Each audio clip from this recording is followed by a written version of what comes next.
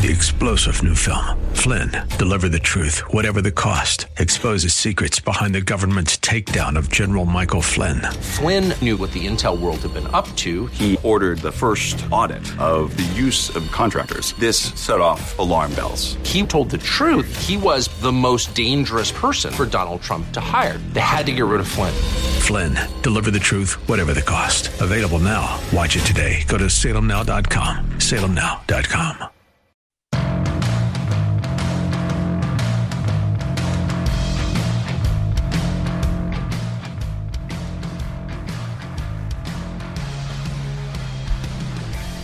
Well, we found out with the stroke of a pen today that our governor thinks it is a greater threat for college athletes not to get paid for being college athletes than it is for girls who play Ohio high school sports to have biological boys in their locker room. I know of no other way to conclude anything else from the fact that Governor Mike DeWine used an executive order to enact name, image, and likeness legislation while doing nothing to enact the Protect Women's Sports Act.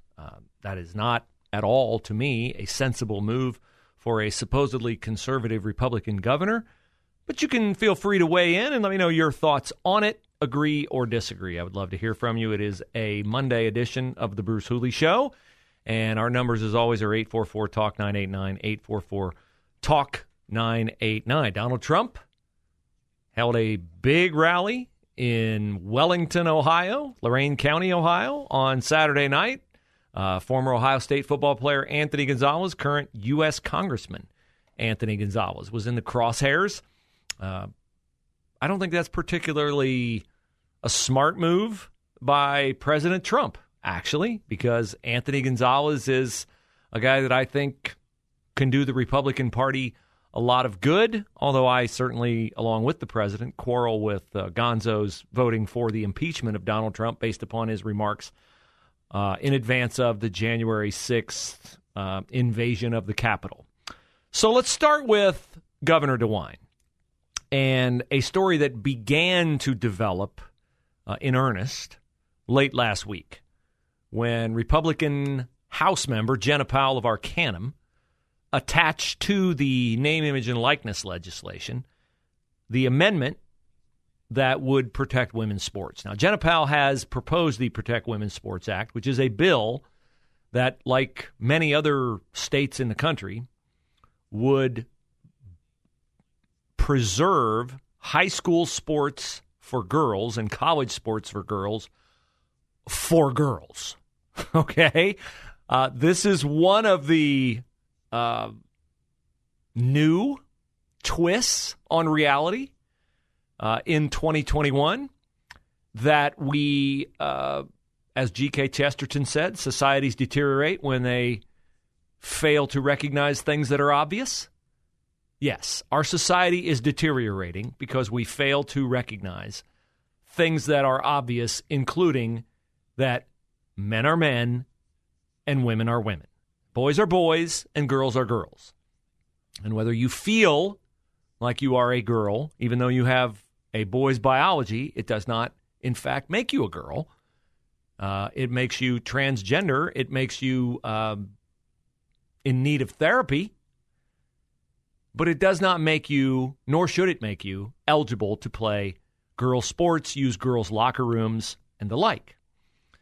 This is what the Protect Women's Sports Act is about. I believe it is a piece of legislation that a vast majority of Ohioans agree with. A vocal minority disagrees with it. And you know that vocal minority is celebrating Pride Month this month. It is flying a strangely colored flag. It is marching. It is putting forward the idea that everyone shares their view, and the truth is everyone does not. So Jenna Powell tried to do what is often done, attach legislatively an amendment to a bill that everybody wanted passed. Hey, y'all want to pass a name, image, and likeness bill so Ohio State athletes can hawk their endorsement and their celebrity and make money off of it?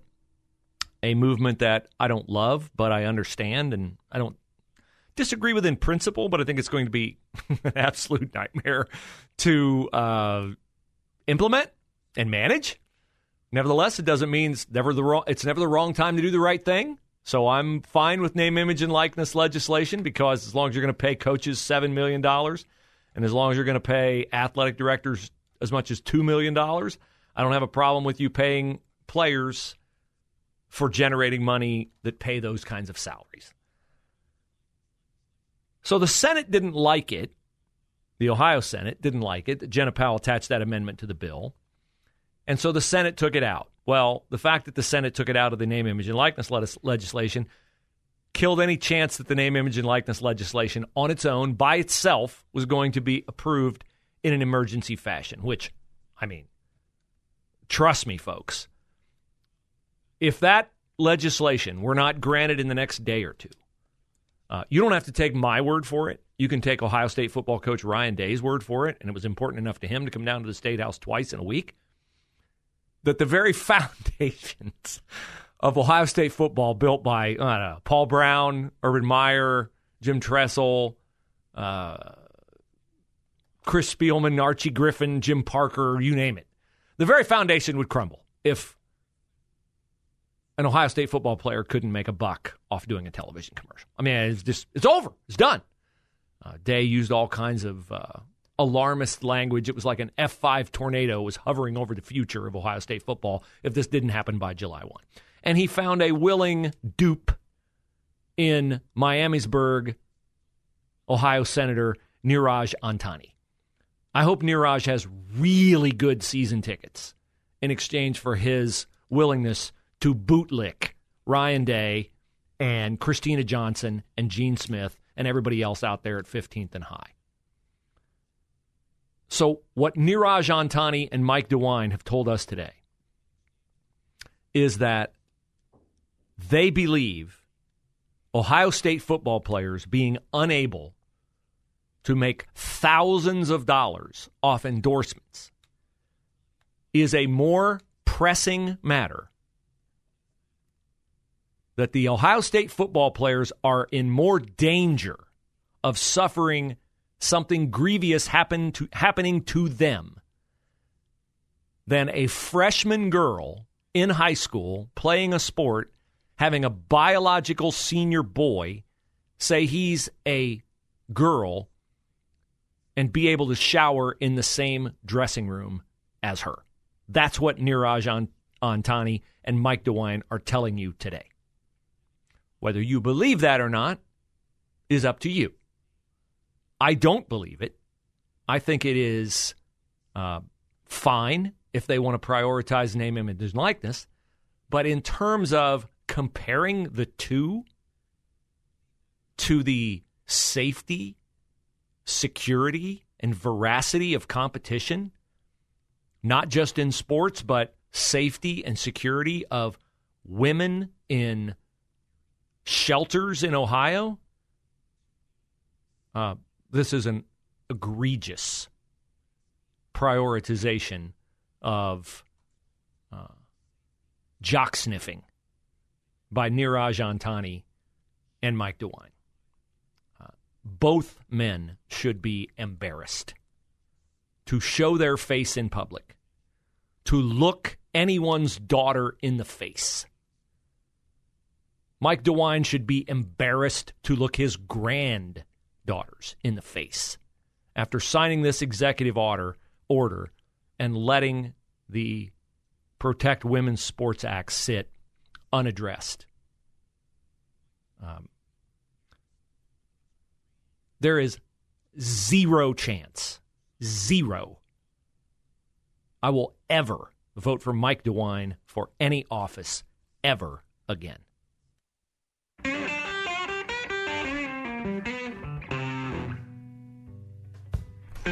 It is 5:19, Bruce Hooley Show, Monday edition. Glad to have you along. Hot weekend. Not a good weekend for the home air conditioning unit to go on the blink. Yeah. 87 in the house yesterday, Aaron. 87. Oh. That's balmy, my friend. Yeah, that's sauna levels. Goodness for the cooler basement. Yes, thank goodness for that. So, love to have you be a part of the program today. You can follow us if you're out and about and not near a conventional radio by using the app. Search 989 FM The Answer in the iTunes and Google Play Store. Or you can use the radio.com TuneIn Radio or iHeartRadio app. Find us there as well. At 6 o'clock tonight, we will help you with your planning for retirement with Josh Pick of Aptus Wealth Management. Joins us for Money Monday, as he does every Monday night. The violence in Columbus, unfortunately, continues. Another grim weekend. 2 more young men died in shootings. We are perilously close to 100 homicides for the year, now at 98. How many is that ahead of last year's record pace? At this point a year ago, we were at 58 homicides. We're now at 98. 176 was the final total last year. We certainly hope that rate of homicides diminishes, but a man in his 30s and another victim in his 20s died this weekend. So I am still shaken by the death of Mackenzie Ridley, Amira Truss, Olivia Kurtz, young girls shot in senseless fashion. And I implore those who may know something involving those murders. The Amira Truss case is fairly self-evident. A young man who she knew has been or will be charged with that. But the Olivia Kurtz shooting at Bicentennial Park and Mackenzie Ridley on the east side of the rec center, both need someone to come forward and help Columbus police bring the people to justice who are responsible for that. Saturday night in Wellington, Ohio, which is Lake County, Ohio, which is east of Cleveland, Donald Trump kicked off what he said is the very first rally of the 2022 election. You know how this looked, because it looked like almost every other Trump rally during the past political season. Extremely loyal lovers of the now ex-president coming hours early, dressed in red, white, and blue, waving flags, waving Trump flags, asserting that the president was fairly elected but cheated out of his reelection campaign, his reelection bid. Okay, I'm a big fan of Donald Trump's policies. I believe that he was his own worst enemy when it came to stifling some of his worse personal tendencies and hurt his campaign and chance to be reelected in the process. I can have patience for that because I myself am a person who struggles to stifle my own worst personal tendencies. So I know what that's like, and I know what toll it can take. I do not want Donald Trump to run for reelection. Not because I think he's would not be a good president, because I don't think he could win. And I know he has the mentality of a pit bull, and he would love nothing more than to prove his critics and those who have been extremely unfair to him in the media wrong. But if he runs, he's going to, in my opinion, seriously damage the Republicans' chances of winning what I think will be an easy victory if he doesn't run. I really do think it'll be an easy victory. Now, I think you get away with some of the strange goings-on that were true of the 2020 election once. I know the Justice Department today filed a laughable lawsuit against the state of Georgia that it's new voting law is racist and keeps blacks from voting. That's going to be a fun case for Merrick Garland to make with all the expansions of early voting hours. I want to see him try to sell the Supreme Court on the fact that ballot harvesting is a good idea and that people shouldn't have to show IDs to vote. Good luck with that, Merrick. But Donald Trump is still the leader of a party that does not need him to be anything other than a lovable president emeritus. If Donald Trump were a Democrat, let's just play that game for a second, okay?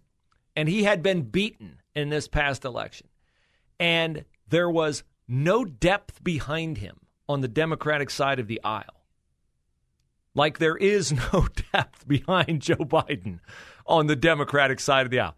Who are they going to run if they cannot prop up the weekend at Bernie's president in 2024? Crazy Cruella de Kamala? No. She is frightening as a candidate. Nancy Pelosi, Chuck Schumer, screaming Tim Ryan? Who? AOC? Is she even old enough? Can she even spell president? They have no one on their side of the aisle. They are stuck with the cigar store president. But on the Republican side, we have a deep, deep bench. Ron DeSantis, Nikki Haley, Mike Pompeo, Kristi Noem. Although she's not my personal favorite, she'd still be a strong candidate. She will run. She will start running anyway. She's already fundraising. Josh Hawley and Tom Cotton make sound vice presidential candidates. I'm not crazy about Tim Scott. Some people are. Ben Carson is not past his political usefulness. So the Republicans have an extremely deep and talented array of candidates. And Donald Trump's day has come, and I'm not saying it is gone, but when he does what he did Saturday night, I don't think he helps the party long term.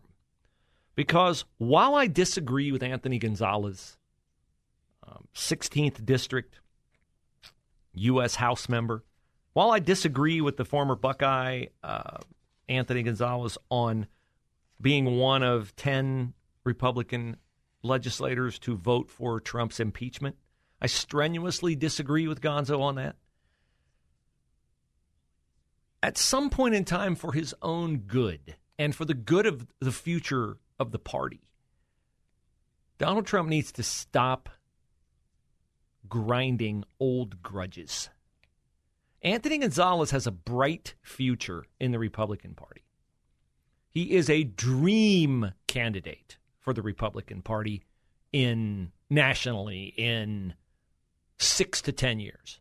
A Cuban American, a conservative Cuban American, a football hero who can call Peyton Manning to the stage or Jim Tressel to the stage to campaign for him.